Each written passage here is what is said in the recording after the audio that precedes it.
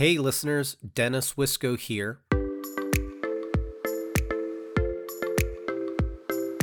I love to see existing business models that adhere to the principles of this mobility revolution. These principles of connectivity, electrification, and autonomy are all found in the company featured on today's episode. Tesloop is a one-way transit rental company that moves people and goods between Los Angeles and San Diego with crowdsourced Teslas. The Teslas available to rent include Model X's and Model 3s with the autopilot feature. Once you've departed for your long-distance destination, you'll have live customer support in case you don't know how to operate some of the features of the Tesla, which include the self-driving feature. And once you've dropped off the Tesla, then the company can access the vehicle telematics system to measure battery life, miles traveled, location data, and more. All of this to ensure that Tesla is ready for its next loop. Connectivity, electrification, and autonomy are all found in this business model. As of the publishing of this episode, it should be noted that Tesloop does have an announcement posted on their website about how they are temporarily pausing service in order to upgrade their software and make adjustments to their operation. I think this goes to show how these new mobility providers are still trying to find their niche and present a case for another mode of transportation. This will be a great episode for anyone wanting to compete in the automotive and mobility space. And as a matter of fact, be sure you check out the episode page for a link to the key business documents that have been provided by Tesloop. Before we get to today's episode, one announcement.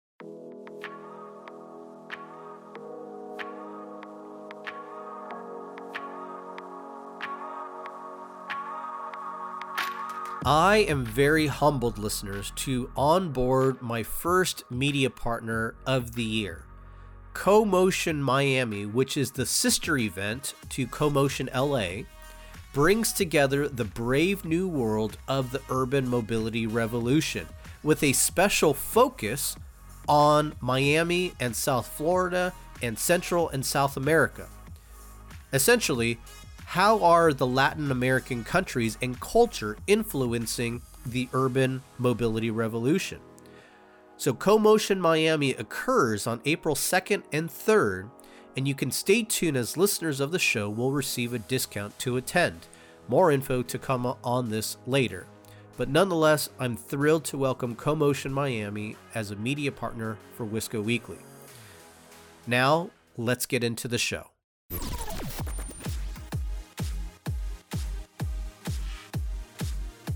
You are now tuned in to the Wisco Weekly Experience. Mabuhay, bienvenidos, vitete, willkommen, and welcome to Wisco Weekly listeners. Thanks for tuning in to another episode. I'm your host, Dennis Wisco, and you are tuned in to the new business models for the mobility of people and goods. I am very, very thrilled to present to you this particular episode because I think this is going to be the first opportunity that I will have to discuss Tesla on the show. So without further ado, let's start getting into these guests of mine here. There are many businesses that have been born out of bigger businesses. Take, for instance, the rental car industry. The rental car industry, born out of the automobile industry, took existing assets, that being a car, and turned it into an income instrument that earned money over time. In this model, all the assets are the liability of the owner, but all the profits are also the owner's. With the war on internal combustion engines, there are new business models that are arising that promote the principles of this mobility revolution. Those principles being connectivity, electrification, autonomy, and my favorite, making money. Listeners, today you are in for a treat. I may have discovered the best duo in transportation tech. Call them the Kobe and Shaq, the Jobs and Wozniak, or better yet, call them father and son. Rahul Sanad is the father and seasoned businessman of the two. He's well educated and received his undergrad degree at Penn, his master's in computer science at the University of Washington, and also completed an MBA at Harvard Business School. He's worked at notable tech giants like Adobe and Microsoft and has also been founder, CEO of 2 other companies. Rahul's son, Haydn, has far less educational experience and has only been involved with one company, and it's the company he co-founded, Tusloop. We'll get to hear more about that in a second. Together, Rahul and Haydn are transforming the economics of transportation by utilizing existing assets, that being a Tesla, and making it apply to the principles of connectivity, electrification, autonomy, and everyone's favorite here, making money. Here to share insight into their business model for the mobility of people, our father, CEO, and co-founder, Rahul Sanad, and his son, co-founder and chief evangelist, Haydn Sanad. Gentlemen, welcome to the show. Thank you. Thanks. First off, before we begin, how can people follow you? Rahul, how can people follow you? Yeah, I think the best way is just, at Tesloop, whether you're on Twitter, Facebook, Instagram, everything's just TESLOOP. And then if you look for me, I'm Rahulio, RAHULIO. And I will put that on the episode notes. Haydn, how about you? Yeah, I think the best way to reach me is add me on Facebook. It's just my full name. Okay, great. And again, listeners, I will put that on the episode page. So one of the things I want to do on this episode to change things up a bit, I want listeners to become familiar with your guys' voice as we go through this episode here. So perhaps we can do this in a different way, and that is I would like for each of you to ask yourselves or ask one another a question. So Haydn, we'll start with you. Please ask your father and CEO, Rahul, your question. Yeah, so you've never been much of a car guy. You have a 2000 Honda Odyssey. What initially got you so interested in Tesla that you have now kind of dedicated your life to the company? I think I've never owned a new car. And I don't treat my cars well. I like to have sand and pedal boards in the back. But, when I looked at Tesla, to me, it was really a technology platform. It was, I almost kind of saw it like I saw digital media, like streaming video servers, where the car is like the server that you can talk to. It's on the internet. You're trying to optimize it. It's getting upgraded continually. So it is really like the technology of Tesla and the idea of the car evolving into really a kind of people moving platform or a goods moving platform that got me, really interested in Tesla. Well, it speaks to your background, that being in technology.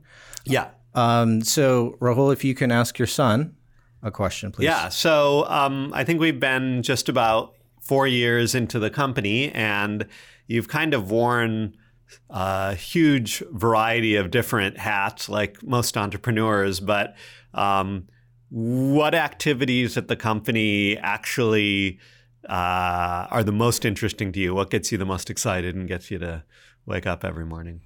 Yeah, well, let me just start by saying that being part of a startup is an incredible opportunity. If you ever have the chance, I highly suggest that you jump on that.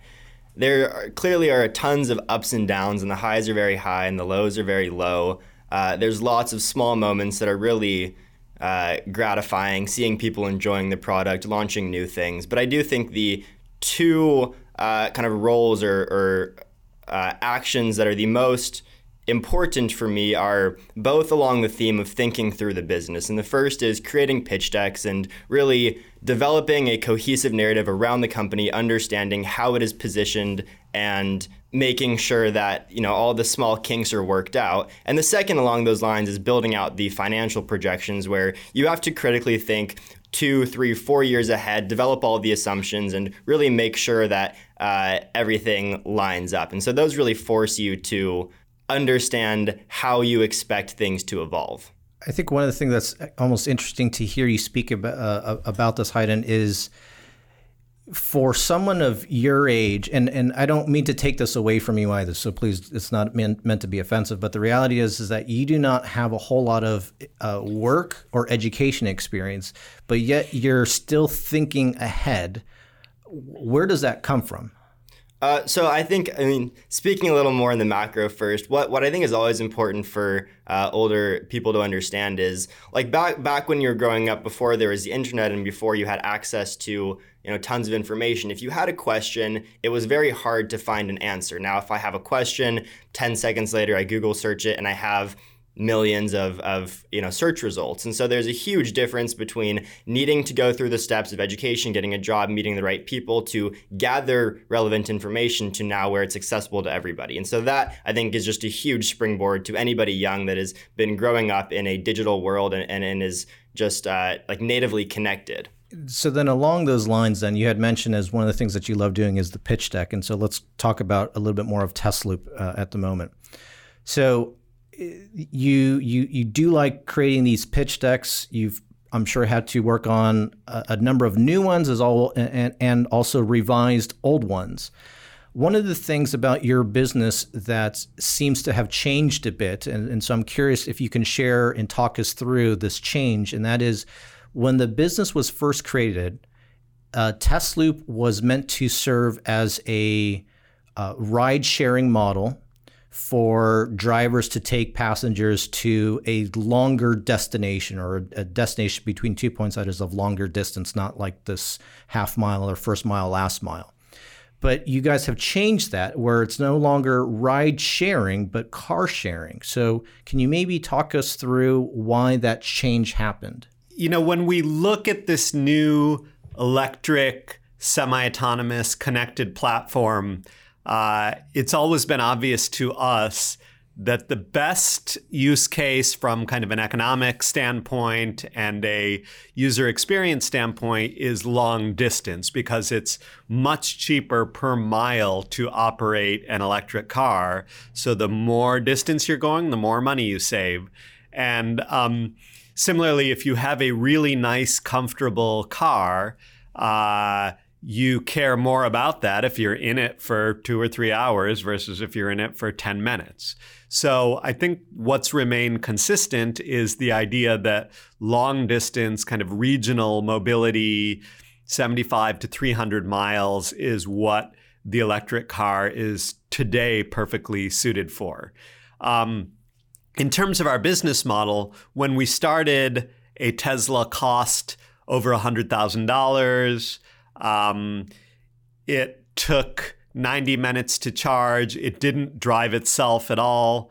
And now a car costs $40,000. It takes 30 minutes to charge, and it can effectively on the highway drive itself quite well. So with that change, the difference between booking a seat and getting driven and booking the car, getting behind the wheel, and kind of having the car more or less drive you with a little bit of oversight on your side is getting less and less. So just as specifically as the autonomous functionality evolved in the Teslas, the idea of putting somebody behind the wheel, which is much cheaper. I mean, it's kind of the same price to get the whole car now as it was to get a seat. So now you can take 4 or 5 people, for the price of one. So it just becomes much more economical. And we think, like, over this next year, the car is going to get much better in terms of its autopilot, autonomous functionality, so that,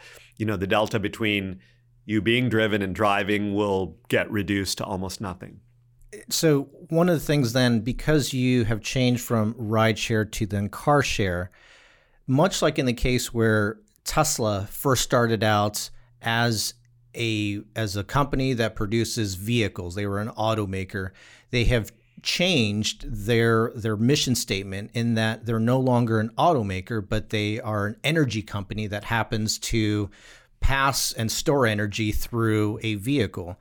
Have you guys had to make any of those changes within your mission statement as well, in kind of defining who you guys are? I think it's always been the same. We just want to make sure that the time you spend in cars is, amazing and inspiring and safe and easy. So I don't think we've changed, too much there. The specific models changed, but kind of the goal is still the same, which is to really give more people access to the cars. And the way you do that is through sharing the cars instead of letting them sit, which makes them much cheaper for everybody to use. So our goal is still, as Hayden once said, like there's all these Teslas sitting around. Our goal is to create a way where you can put them to work, throughout the day. Hayden, one of the things so by the way, listeners, if you get the chance, and I'll try to put as many links as I can on the episode page, but Hayden has done quite a number of YouTube videos, including the one where was this at the time where the company launched, where you attended a Tesla event and had the chance to drop a preview of this to Elon Musk? Yeah, so by owning one share, you have access to the Tesla shareholders meeting. So I've been to all of them since 2015, and by strategically sitting next to the mic, you can be first in the Q&A queue. And so I've been able to ask some interesting questions to Elon over the years. The first one, back when this was still just an idea, was really trying to understand what his expectation for the progression of autopilot would be. And I think that was really the first time that somebody, a leading figure in the autonomous space, had given a concrete time frame on technical autonomy. And he said then that by 2018, they'd be able to do coast-to-coast driverless. I think they're a few years behind that, but in Elon time, they're right on pace. And then I was able to ask some questions about supercharging constraints with Model 3. Unfortunately, last year, I was too late to stand up and wasn't able to ask a question about. Oh, but you were still there, about truck economics. Yeah. Yeah. Well, so that it actually brings up then something about your guys' business in this. You had mentioned that having these Tesla vehicles with autopilot go coast to coast is something that is hopefully in the immediate future. However, one of the things about your guys' business model is you're not positioning yourself to be the first mile, last mile solution with a vehicle that actually has autopilot. And I think there's many other examples that's what they try to do with autopilot. They try to make sure that in a controlled environment, and especially in a city, that's perfect for autopilot to take over. You guys are kind of turning that, you're doing something different, and you're actually promoting more long distance or more coast to coast. You initially started out as doing test loop from LA to Las Vegas, but then it seems like you guys have kind of changed that to now do LA to San Diego and back. Can you maybe share first off, what is it about the long distance part that you guys are so hooked on as opposed to shorter distance? Yeah, so maybe just one kind of precursor to that. If you haven't been in a Tesla with the new versions of autopilot, you definitely should try it out if you get the opportunity. It's since 2015 when we first got the car, which didn't have any features beyond adaptive cruise control. Now they have Navigate and Autopilot, which on the highway can accelerate, decelerate, make lane changes, make interchanges, get off at off ramps. It's really incredible the pace of improvement there.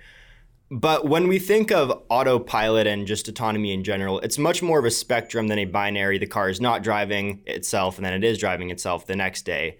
Right now, it works very well on the highway, and they're releasing some city features in the near future that'll make it perform adequately in the city. But the big difference is if you're going to drive yourself from LA to Vegas, LA to San Diego, anything over 2-3 hours in a regular car where you're in stop and go traffic, your brain is on the whole time. It's very stressful. You have to be attentive to the road the whole time. It is draining, and you arrive, after driving for 3 to 5 hours, kind of tired and not super energized.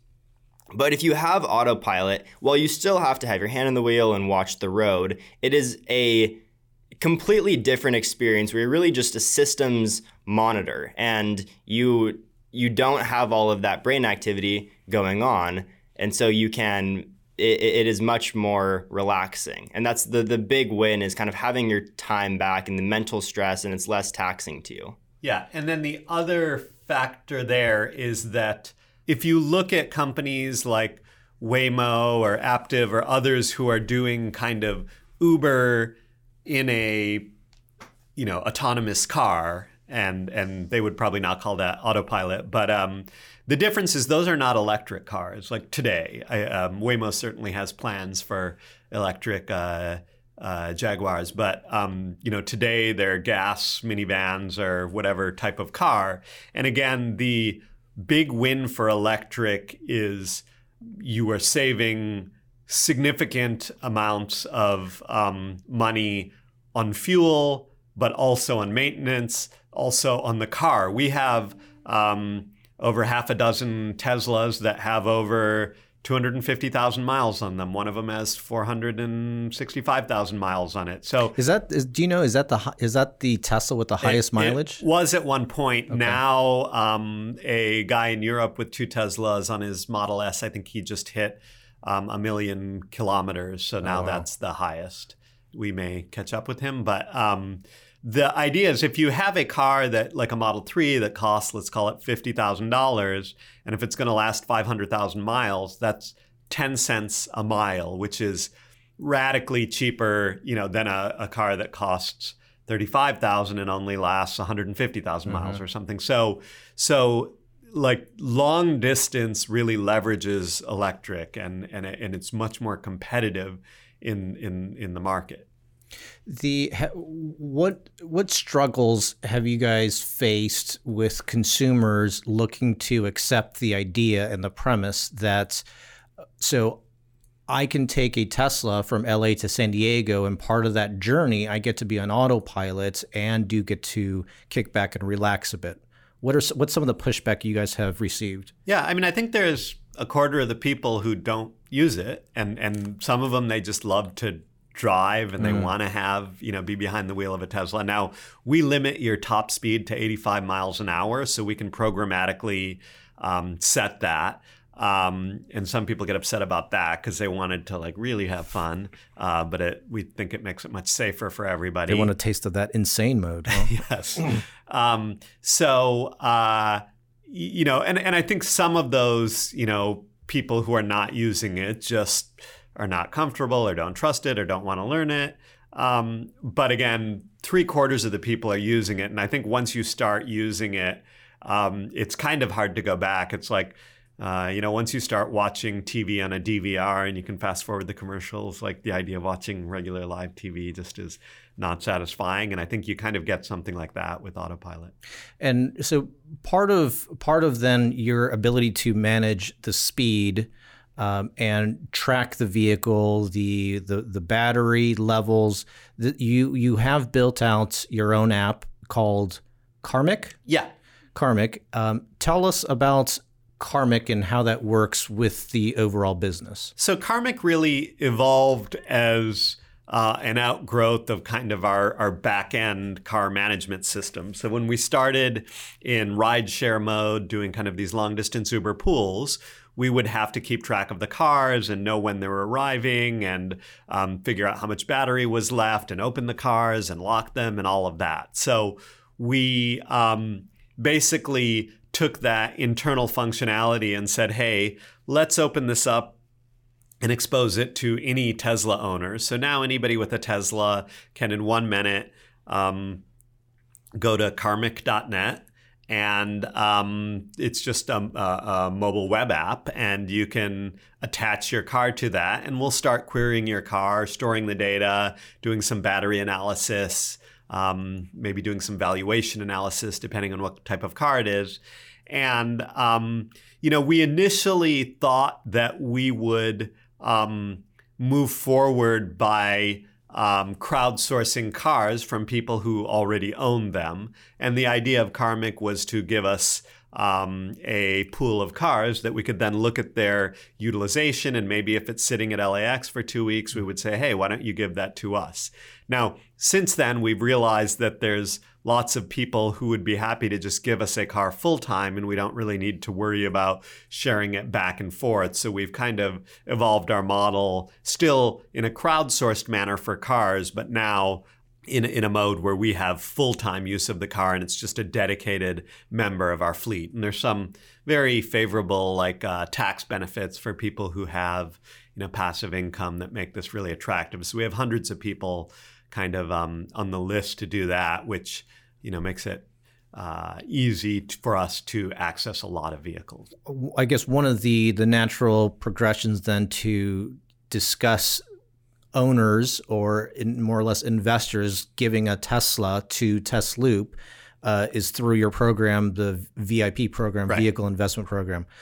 Let's talk about that, because then I want to eventually start talking about the economics and your business models and all the projections you guys have put together, because I think that it's pretty impressive. So first off, maybe in your words, tell us what the Vehicle Investment Program is. Yeah, so when we first started with Shuttle, we were offering ride sharing, we were buying our own cars, and the issue is if you're putting a lot of miles on these cars, we're driving about 17,000 miles per month, the bank is going to be very underwater. They're going to, you're paying them maybe $1,500 a month and you put 150,000 miles on it in the first year. They're not going to be in a good position. And so what they're going to say is, hey, pay us a lot more upfront, maybe $3,000 or $4,000 a month, which makes it very capital intensive as a business to scale that out, because you need both, a lot of money going out every month and a lot of collateral backing that to secure the financing. So what we have architected with the Vehicle Investment Program is, I think, effectively a tax-advantaged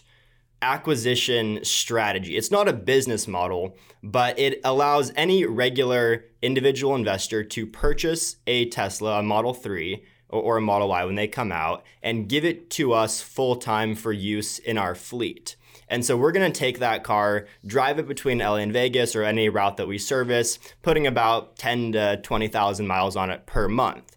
And due to the standard mileage tax deduction, the owner is going to be eligible for a 58-cent per mile deduction. And due to the structure of the agreement, that's off passive income. Yeah, so what that effectively means is that we're paying you for the vehicle. We pay, enough for the loan. We pay all the fuel, insurance, everything. We take care of everything. You don't have to do anything. And you get this big tax break at the end of the year. So especially if you have passive income, it's just very attractive. And this is the same tax break that Uber drivers would take. They drive a Prius, which maybe costs them 35 cents a mile to drive, but they can deduct a little more because it's the standard tax deduction. But in this case, it's just more pronounced because the cost of a Model 3 today is really the lowest per mile cost of any car in history, assuming you're driving it enough. Yeah, and so the overlying thesis we made when we started the company was, if you have electric vehicles in this high utilization mode, it is transformatively cheap, because electric drivetrains practically last forever. And so instead of driving it a few thousand miles per month for 10 years, then it becomes technologically obsolescent. You can now utilize the whole lifespan of that car while it's still commercially relevant. Yeah, and there's an interesting kind of thought exercise around that. So today, it's clear that a Tesla will last 500,000 miles. I mean, we're already there. Some people are past that. But Tesla's plans are to make all their cars last 1 million miles, the battery, the brakes, the drivetrain, all of that. And if you buy a car that lasts 1 million miles, like no human is going to, no individual consumer is going to drive their car 1 million miles, like even in their lifetime. So the question is, how do I make use of this, capability? And the answer is, well, you really, if you want to get the best economic bang for your buck out of your car, you're going to have to share it with other people and let them drive it. Or, as it evolves, let the car drive itself with other people.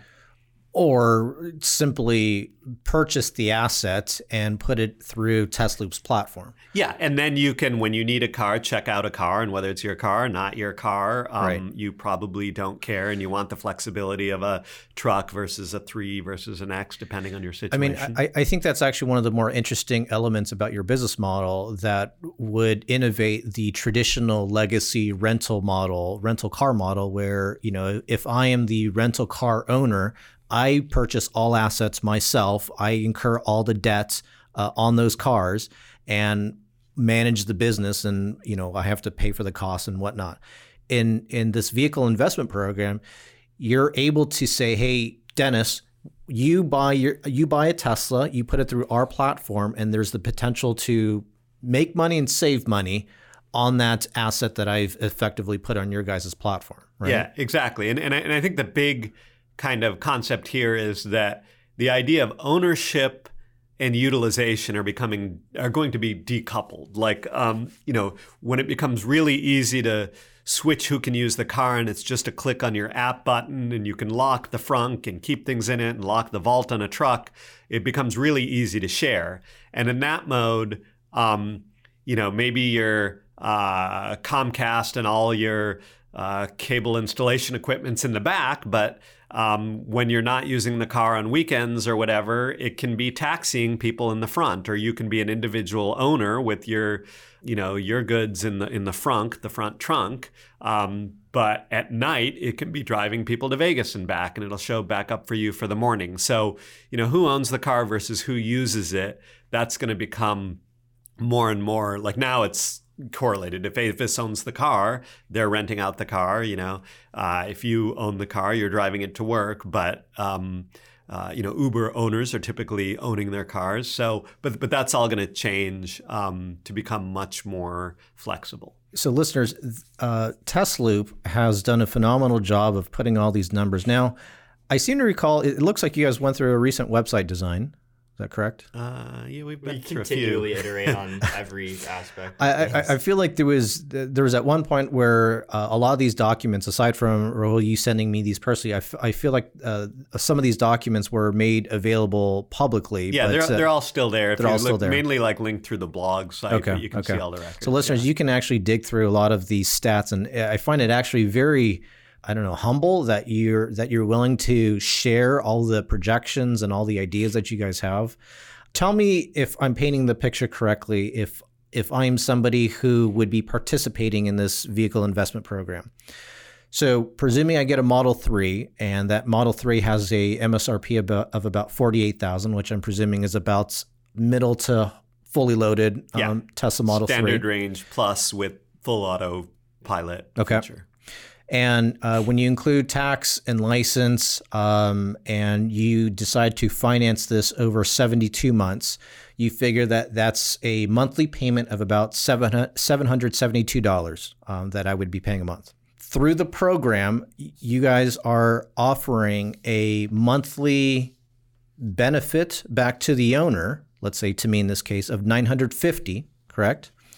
And then in addition to all the mileage taxes or the mileage deductions I may be able to take advantage of, which would hopefully lower my taxable income at the end of the year. Yeah, significantly if you have passive income. Is there any factor or any metric as a part of your projections here that you pay attention to most? So, and listeners, let me give you an idea of some of these metrics that are included here. There's things like the monthly rental gross revenue, monthly fuel, the monthly insurance, the monthly maintenance, contingency, registration.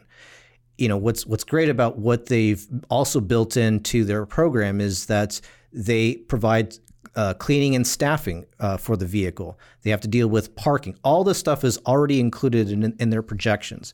But I guess I'm just curious, as you guys are looking at your financial models, are there particular metrics that you guys are focusing on more so than others? Yeah, I'd say there's really just kind of two metrics that dominate the whole business model. One is like how many revenue miles can you run a month? Meaning if I rent you a car to go to Vegas, that's 280 miles from LA. So, you could do that easily there and back every day. So that's 17,000 miles. So that would be, 17,000 revenue miles.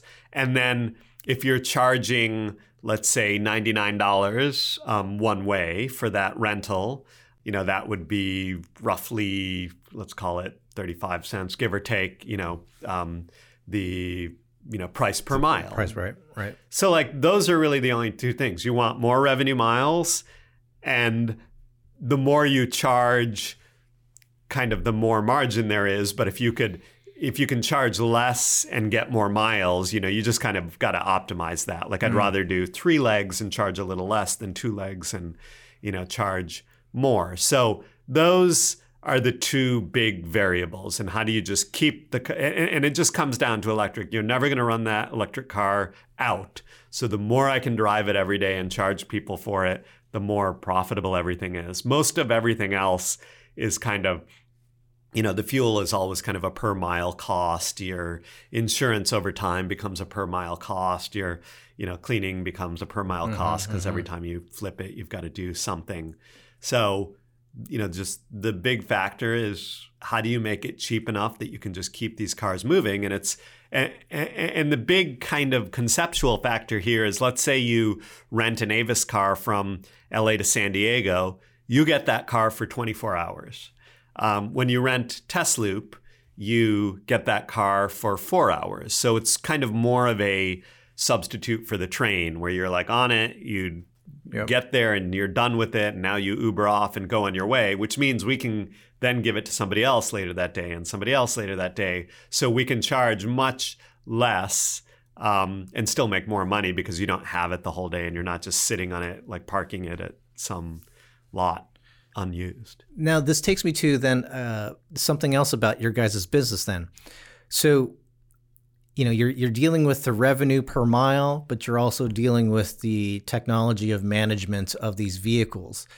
Would you say that you guys are more of a rental tech company or a fintech company or robotaxi tech company? Of those, it's really robotaxi tech. If you look at the difference between operating long-distance Teslas today and operating long-distance robotaxis, electric robotaxis in the future, there's almost no difference. The only thing that will change is right now, in our new app that will be coming out early next year, you put in your, it knows your current destination, you put in your eventual destination. I want to go. And when you say new app, is this is Karmic but 2.0 kind of thing? This is Tesloop, yeah. So Karmic is about managing your own Tesla. The Tesloop app is about booking transportation. Okay. So, and the idea is it should work just like Uber, where you say, Uber, here's where I want to go in the city, but here's where I want to go in Las Vegas. I want to go to the,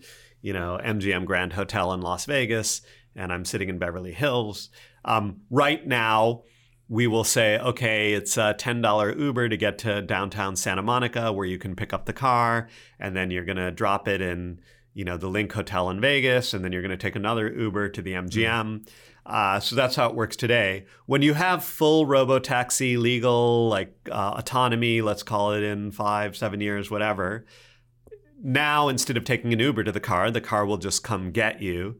Or maybe another Tesla will come get you and take you to that car because that'll be quicker than, you're, waiting for the car to come to you. But like nothing else really changes. All the big technical challenge is battery management. You need to know, okay, that car that you're trying to get, does it have enough mileage? Where can it charge along the way? How long do you have to charge? You have to understand, okay, maybe it's $90 to get into a car that you have to charge for 30 minutes on the way to Vegas, but it's going to be $110 for a car that you only have to charge for 10 minutes. And some people will be like, I'm in a hurry, I want to pay a little more.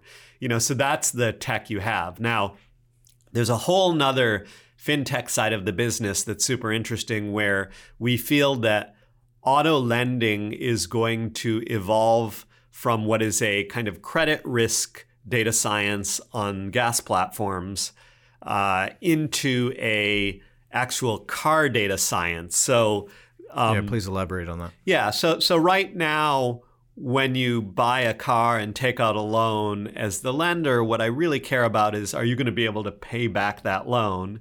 Once you're electric, it becomes very different, because now you're, as a lender, managing an asset that's going to last 1 million miles.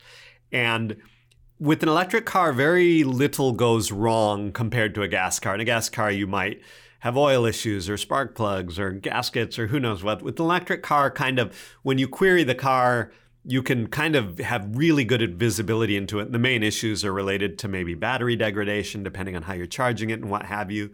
So I can understand the value of the car every day. In the background, I can run a Kelley Blue Book based on the information the car tells me. So every day I know how much that car is worth. And there's very little chance that somebody will mess it up, like mechanically. They're not going to run out of oil.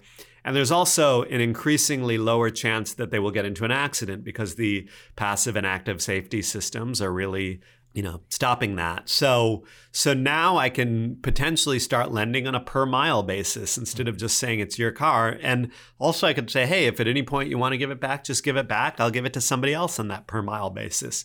So we think electric lending, which is now maybe let's call it a $40 billion a year industry, is going to become a $400 billion a year industry where lenders are going to be connected to that car. Just like now you have the title of the car as your backstop as a lender in case anything goes wrong or somebody doesn't pay the bills.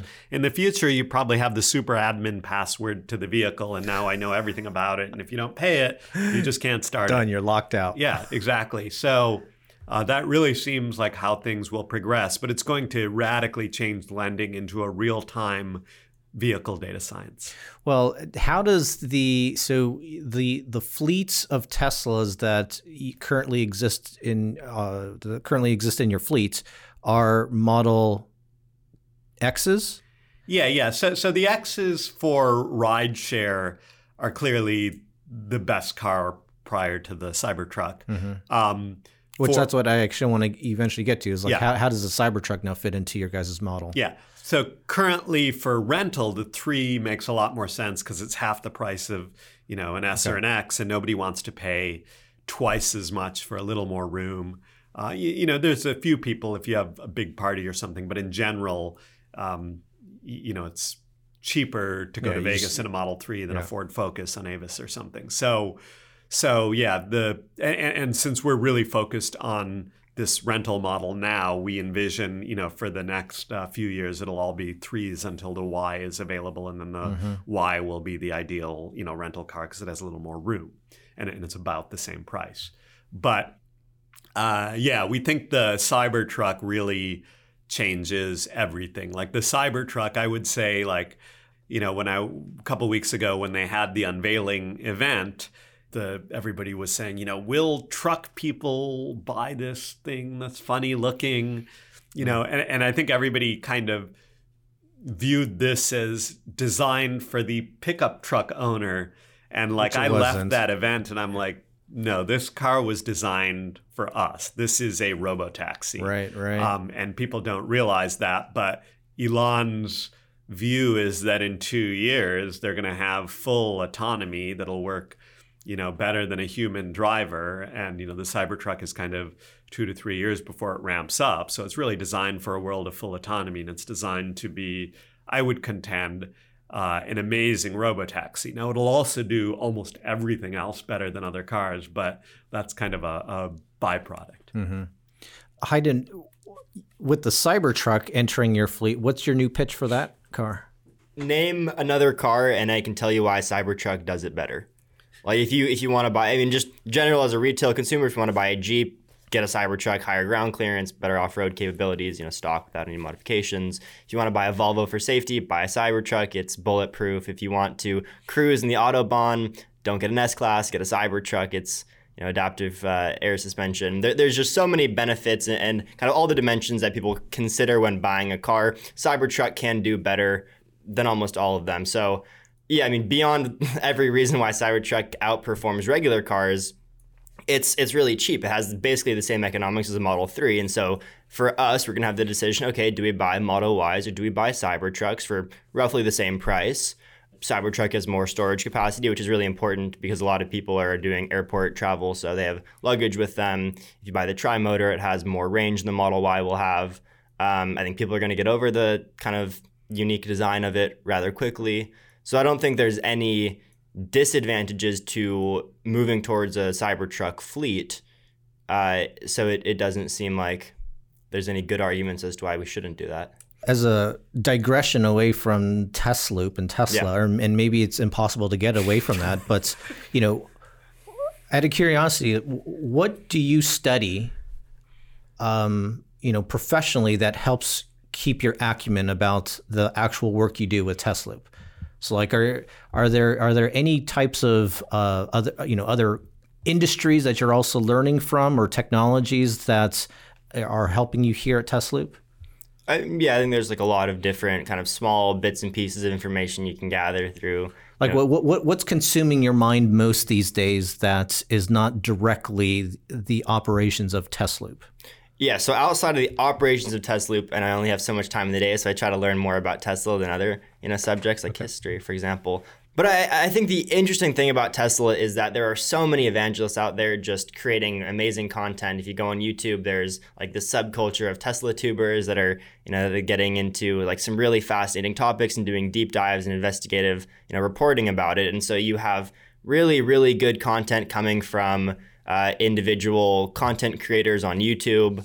There is just so much press about what they're doing. And then just general studying, economics and math and other more academic subjects. Rahul, on your end here, more personal question for you. So one of the things that I've, it's kind of interesting, I guess, maybe the best term for right now to describe it, in that you're somebody who did a lot of the formal things in life of education and work. Your son is taking a bit of a different path in that end. Was that intentional on your part? No, I don't think it was intentional. I mean, I think the whole, like the origin of TestLoop was as a summer kind of job project where Hayden wanted to get a car, and I suggested he get a job instead. And but I think almost even that element too, right? Like I certainly, be it with my parents or even a lot of my friends, right? Like, you talk about different parenting techniques. When a kid doesn't want their first car, of course you do have to work for it, but it sounds as if like you said, well, not only do you have to work for it, you have to come up with a business to pay for it and to maintain it. Yeah. I mean, I think the business idea was not what I was expecting. Hayden's first idea was he wanted to be a car mechanic, and I said, you'll have to go clean tools at the shop down the street. And he was like, no, I don't want to do that. So the business idea was the next one. But I think there's a general situation happening now where you do have access to like every piece of information, every MIT open courseware and everything on YouTube. These online courses. You can Google. So there's not a question of, can I get this information? There's rather a question of, how do you focus what you want to learn on? And to me, the best way to learn something is when you're really forced to do it with a real outcome. So how do you learn how to market and advertise? Well, try to take out Facebook ads and figure out if anybody will actually click through and give you their credit card. Like that really teaches you how to do that. Or how do you learn about, the convergence between cash flow value and market value of a car? Well, sell a bunch of cars and then put cars on Turo and see how much you can generate. And like, if you do that, you just learn that stuff. So I think, to me, I don't know, the advice I have for any parent or something, like I'm super pro college because I think you get a cohort of peers that influence you, and hopefully they're, people who can inspire you. But I think you learn much, much more if you actually have to execute on something in the real world.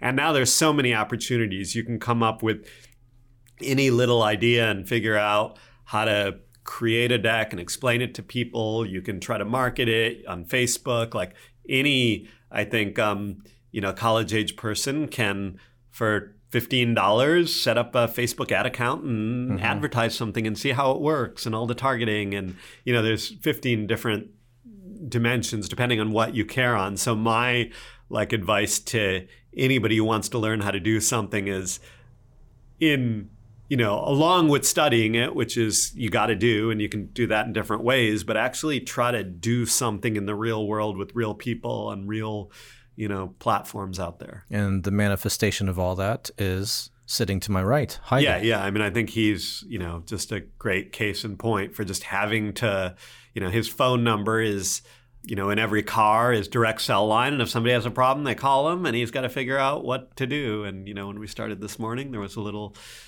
car issue that he was dealing with. So that's how you learn how to do that stuff. Gentlemen, is there anything else that I left out?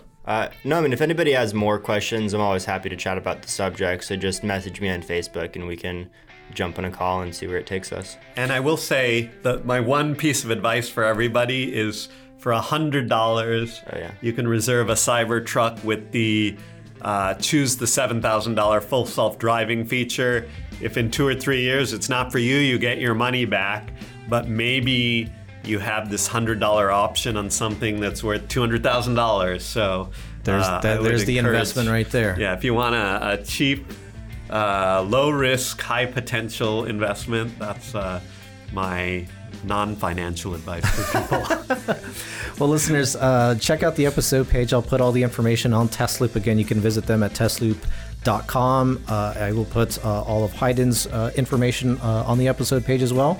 Thanks for tuning into this episode. As we end every episode, cheers, prost, lachaim, kipis, nastravi, salud, kampai, mabruk, tutsins, gambe, yamas, nastrovie, to the customer experience.